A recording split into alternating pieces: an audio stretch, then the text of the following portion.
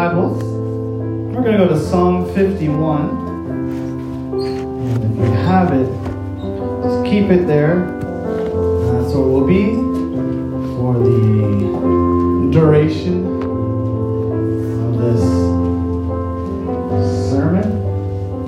Is that what they're called?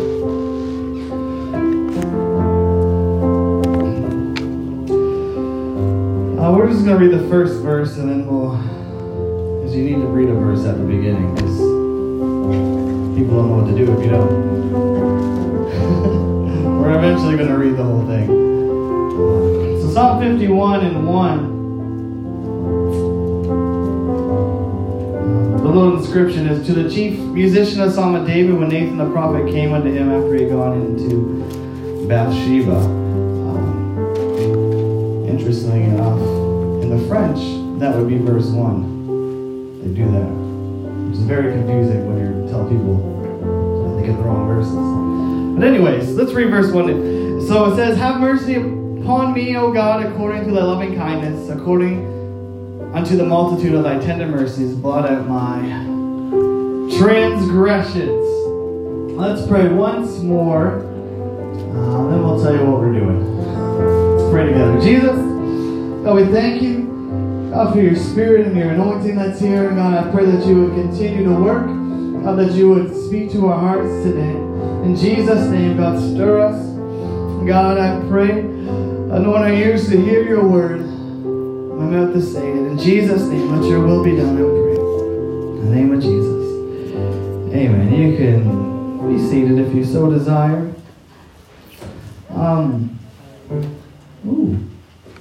Bonus notes. So this month, you might have noticed already, we're going to be focusing on prayer. And normally, when we teach about prayer, we talk a lot about the different types of prayer, maybe how to pray, effective prayer, the importance of prayer, stuff like that.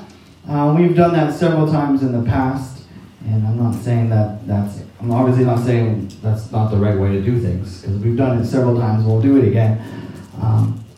But this time we're not going to do it like that. Instead, we're going to focus on some different examples of these types of prayers in the Bible. I'm always going on about praying the Bible. You don't want to pray, just pray the Bible.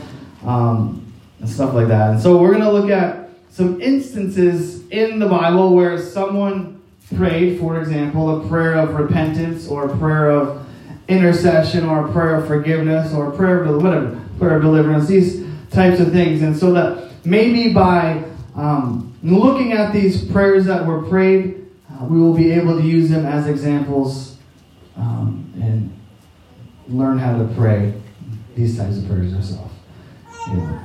And we talked about lament. We kind of went through it and talked about how you can pray these prayers. So we've done it for lament. But when Jesus gave his disciples the Lord's Prayer, as we call it, in it he basically covered every type of prayer and gave them a pattern to follow as a general way to pray. There's worship in there, there's repentance, there's intercession, there's supplication, asking for needs to be met, and all that stuff is in the Lord's Prayer. And that's something that we should try to follow, whenever we go through prayer in our homes or whatever. We'll maybe go through that a different day. But there's also instances and times when we have a focused time of prayer. Like earlier, we prayed specifically for family members. So that's intercession. And so that's, there's different times. Sometimes God will move us and call us to intercede until maybe a burden is lifted. Sometimes, we hear of a need and we pray for that. And sometimes we need to spend some time in repentance, which is something we keep talking about. We've talked at length about repentance. And it's one of the most powerful prayers that we can pray. It humbles us. It gets us right with God. And it brings us into submission to God. And on Wednesday, I mentioned about being smacked in the face with the Bible, or being pricked in our hearts, or convicted is the proper word. And our response to that conviction should be repentance. And I also realized while preparing and thinking about this little series that we'll try to do, sometimes I plan series and you may have noticed that we don't finish them.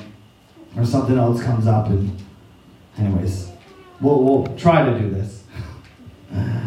We often tell people they need to repent, and we don't really show or teach people how. We just say, just ask God to forgive you, and that's all you got to do, and that's it. And that's where we start. But it's the same with intercession, the same with lament, and all these things. We just pray it, and we don't really show them how. And so we're going to be looking at specific prayers in the Bible to use them as a pattern for praying these types of prayers. Does that make sense?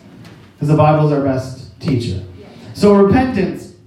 How does one pray a prayer of repentance? You've probably heard me talk about repentance a few times. And what does a prayer of repentance look like? What's an example? And thankfully, we have access in our Bibles to one of the greatest prayers of repentance, if there's such a thing, ever recorded. Psalm 51. And throughout history, there have been teachers and leaders in the Christian faith that have believed that we should pray through this song daily, and I don't think it would hurt. So before we get into Psalm 51, we're going to set the scene in case you're not familiar with the story, and then we'll go through it and see how we can apply these principles to prayer. This is more of a teaching thing, if that's all right. I'm not going to scream and yell at you so much this morning. That's what we have the last few weeks. So let's set the scene. So David's the one who wrote the song, as we read the little inscription, and he's the king of Israel at this time. He's been a very successful king. He is, the Bible says he's a man after God's own heart. He's a worshiper. He's a warrior. He's a poet. He's expanded the kingdom of Israel. If you look at the maps, some of your Bibles might have the maps of Israel during David's reign, during Solomon's reign. Some of them have that. His kingdom was huge. When he started, it wasn't very big. He just expanded it. He was working for the kingdom of God. He's defeated numerous armies. He's taken over territories. And David's always been a king that led his armies to battle. Ever since before he was a king. David and Goliath, right? He led as a child pretty much. He led Israel to battle. He's a hero in Israel. And this story takes place in 2 Samuel 11 to 12 if you want to read it after. But for whatever reason, this time he doesn't go with his army. He sends his commander Joab, and the army ransacks or ravages the Ammonites. And David, for whatever reason, maybe he's just tired of going to battle. Maybe he's like, I'm old. I've been doing this long enough. Someone else can do it. I don't know why. It doesn't really say, but David stays back, and he sends his army, and Joab is leading it. And while his armies are out, and they're doing the thing that David would normally be doing, he takes a walk on the palace roof. And if you read the Old Testament law, there were several times that people had to wash themselves to be considered clean again. Or just the cycle of life. And so there was this woman named Bathsheba who lived not far away, and she was washing herself, the Bible says, to cleanse herself, to make herself pure and clean again, ceremonially and also physically. And so she's bathing herself in the privacy. I assume she thinks of her own yard. Generally, the king's not up on the roof looking down. So she's in her own house. They didn't have running water. Right, well, actually outside. Well, they didn't have tubs inside. Would have collected the water, maybe with a rain barrel or something. And then she would have washed. So she's bathing herself. And David notices, as you do, and he finds her attractive, and he asks about her, and they tell him that she's the wife of a man named Uriah. But David's the king, so he doesn't care who she's married to. She doesn't care if she's someone else's wife, and he wants her for himself. And he brings her to the palace, and they spend some time together, and he sends her home. And a little while later, she sends news to David and says, guess what? I'm pregnant. Awesome. So David does what most of us would do in a situation that's been brought upon us because we did something wrong. He tries to hide it. Makes sense? Not one person here wouldn't do that. So he calls Uriah back from battle. That's Bathsheba's husband. And he tells him to go home and spend some time with his wife. Try to cover this up. But Uriah, he's a faithful soldier. Because his army brothers aren't able to spend time with their wives, he says, I'm not going to even go in my house. So David, the next day, he gets them drunk. And he tries again. But still, a drunk Uriah has more resistance than a sober David, and he still won't go into Bathsheba. That says a lot about Uriah. And so David comes up with a plan to kill an innocent man. And he tells his commander Joab to put Uriah at the front of the battle, and when it gets intense, to pull back so the enemy kills Uriah. And Joab does it because David's the king, and it's his job to do what David says. And a servant comes and tells David, and then David's like, yeah, well, soldiers die. You live by the sword, die by the sword type of thing. Keep fighting. Don't get discouraged. And just pretends he had no idea. So Bathsheba obviously mourns her husband. And when her time of mourning is over, David's like, you know what? She's eligible now. Legally, I'm going to take her to be my wife. And no one knows anything. It's a perfect crime. Except God knew. And God was upset. So God sends his prophet Nathan to David. And to make a long story shorter, he tells him that God knows what he did and he will be punished. And it's a pretty intense story. So don't tell me the Bible's boring because you're not reading enough. Because that story, that would make a great movie.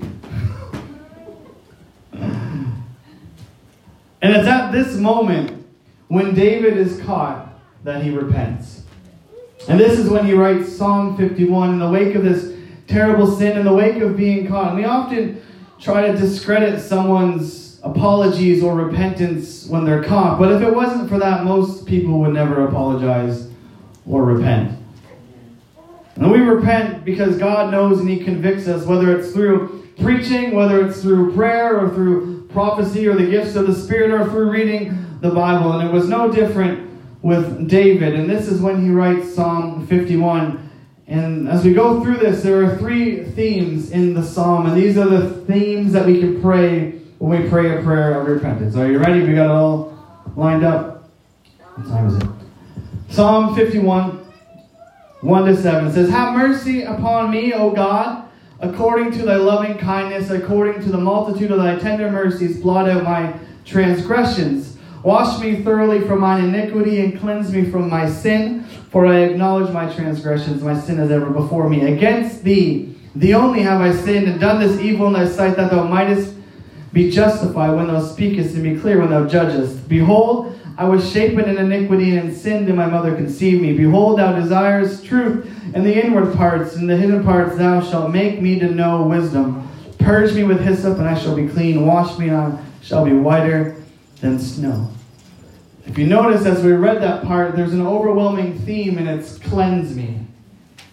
And these 7 verses, cleanse me. Blot out my transgressions. Wash me. Purge me. Clean me. Repentance is driven by the desire to be clean, by the desire to be right again, to be made whole again, because sin breaks us. Sin dirties us. Sin stains us. And sin may feel good in the moment, but there's a price that comes with it. David had committed adultery. He planned a murder. He covered both up, and now he was feeling the effects of that sin. When we commit sin, when we disobey God, sometimes we feel the effect instantly, and sometimes it may take a while because we think we've gotten away with it. And then when it all comes out, we remember. But rest assured, you will feel the effects of sin eventually. Even if right now it feels like you got away with it, even if right now it seems like everything is great and no one knows what I did, so it doesn't matter. The fact of the matter is, Romans 6:23 says, for the wages of sin is death, but the gift of God is eternal life through Jesus Christ our Lord. The price for sin is death. Whether you feel like you got away with it or not, whether anyone else knows about it or not, that is the price for sin. And when David realized this, there was an overwhelming desire in him to get that stain of sin off of him. And this is what drove this prayer of repentance. But some of us are completely content to wallow in our sin and to wear those stains proudly. Especially in today's society. To boast and to show them off or to pretend that they're not even there. And just because no one is saying anything doesn't mean the stain isn't there. We don't preach like this anymore because people get upset, but sin is sin. Whether anyone calls you out on it or not. David had sin before Nathan said anything. Right? So what you do when no one is watching, those things we think we get away with because no one has said anything, that is still sin. Pornography is still sin. Adultery is still sin. And I made a mistake. It's not a mistake, it's a sin. You don't accidentally do it. You accidentally forget something. You don't forget you're married. Stop it. It's a sin. And that's all I'm going to say about that. Fornication is still a sin. Lying is still a sin. Stealing is still a sin. I'm not going to list everything because I got off the list. We didn't mention mine. I'm good. But you get the point. Sin is still sin. Whether or not I mention it from the pulpit or someone else confronts you, sin is sin. Even if other people say it isn't, it's still sin. Even if you post it on Facebook and people say they're proud of you and look at you go. Good for you. Just be happy. Live your life, boo. It's still sin whether the pastor names it from the pulpit or not. It's even still sin whether you feel bad about it or not. Sin is still sin, and the wages of sin is still death. So what do? 1 John 1:9 says, if we confess our sins, He's faithful and just to forgive us our sins and cleanse us from all unrighteousness. Cleaning again, see.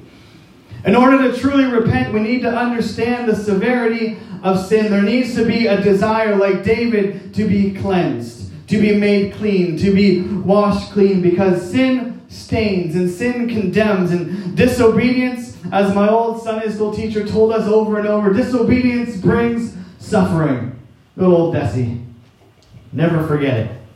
Every week. Disobedience brings suffering. It happens. So repentance is driven by the desire to be made clean, to be right with God. But notice what David does while he repents and asks to be made clean. Verse 3. He says, for I acknowledge my transgressions, and my sin is ever before me. He said, I did it.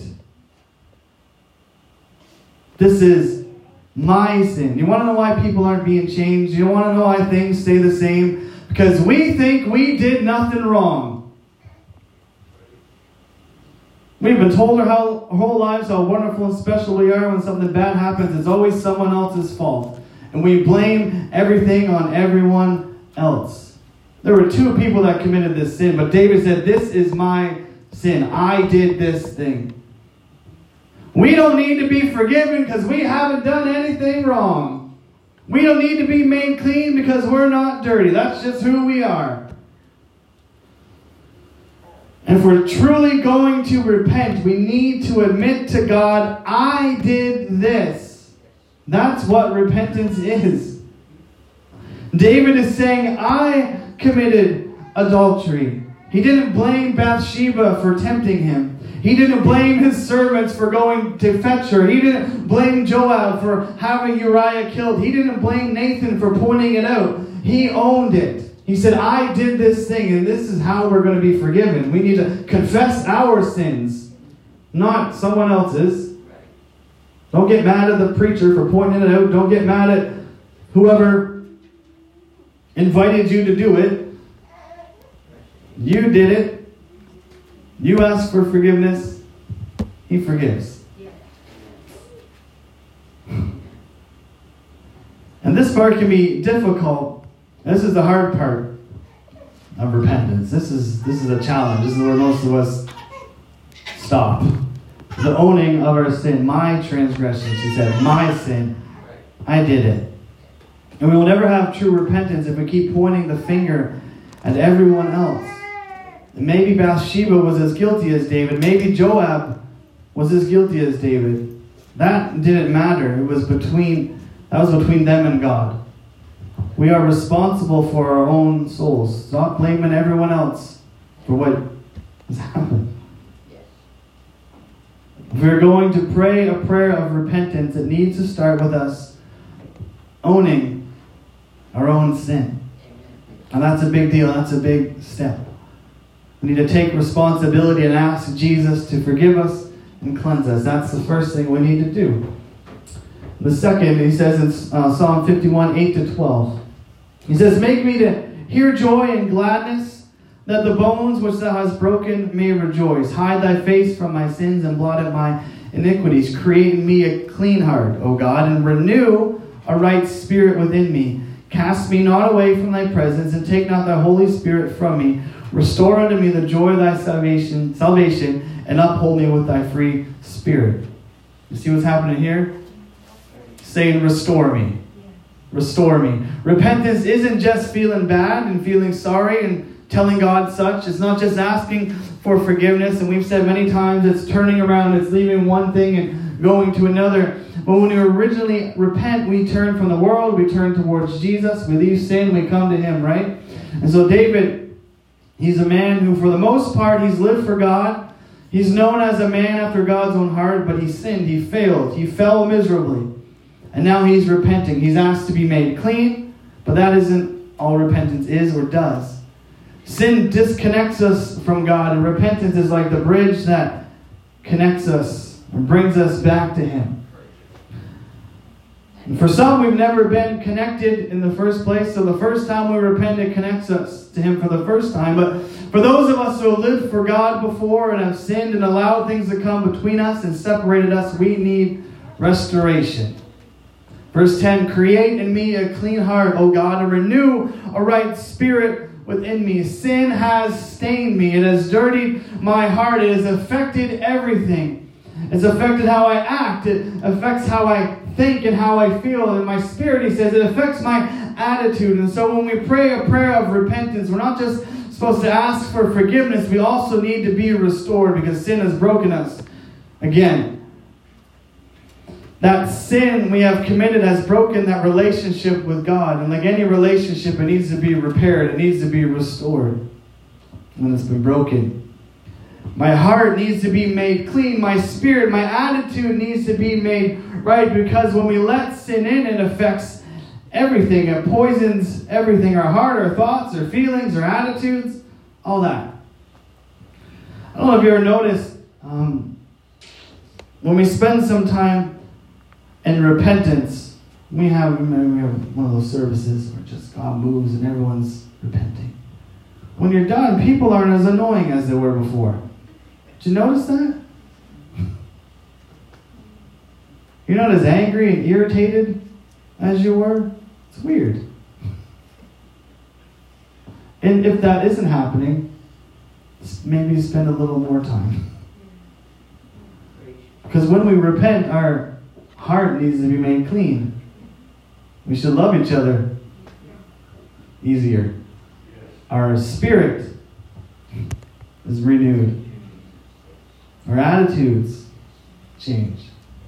Maybe some of us need to have a good old time of repentance.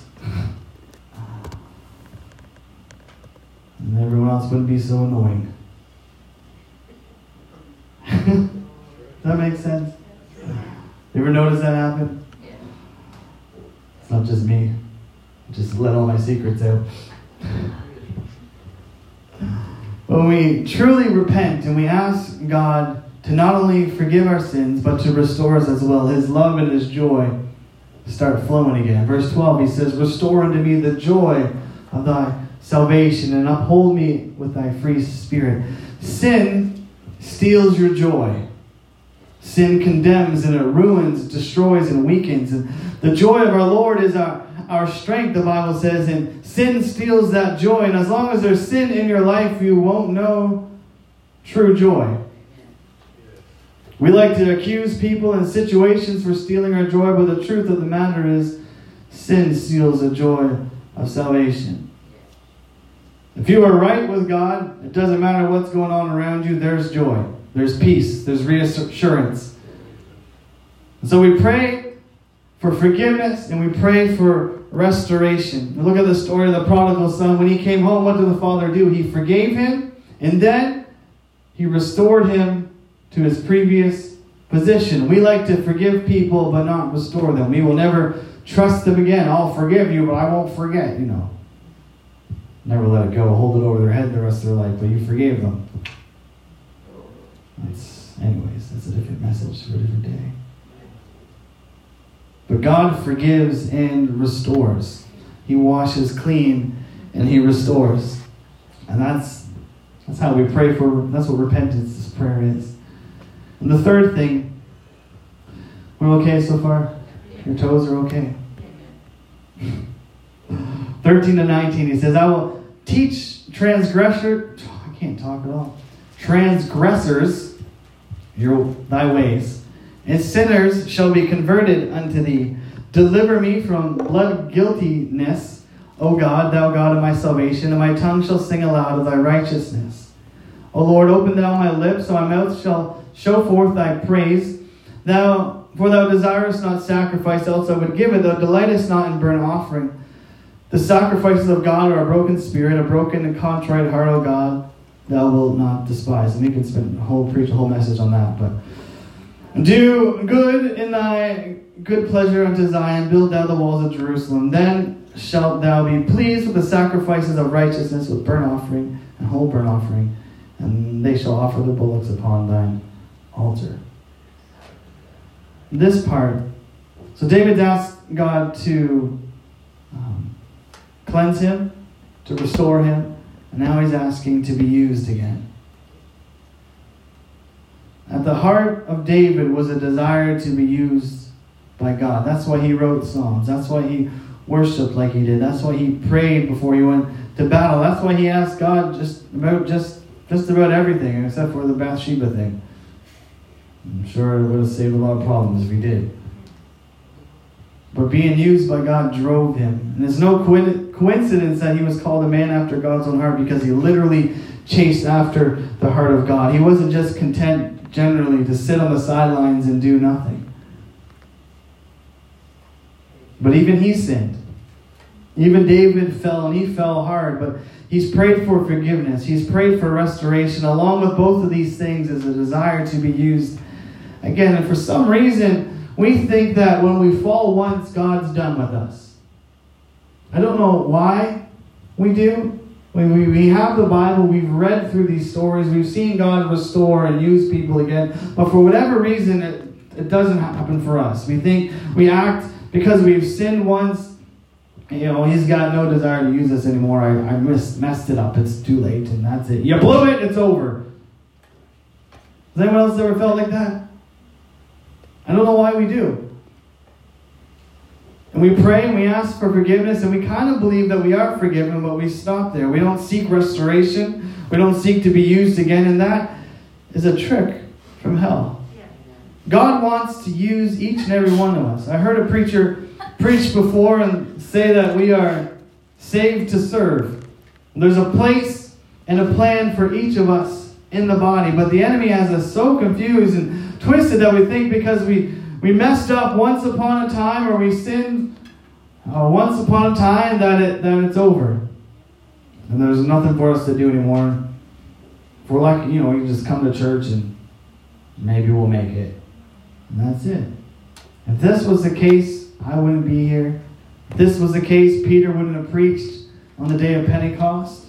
If that was the case, Paul wouldn't have done anything Paul did. Paul called himself the chief of sinners. We don't get up here and preach that. But that's what he said.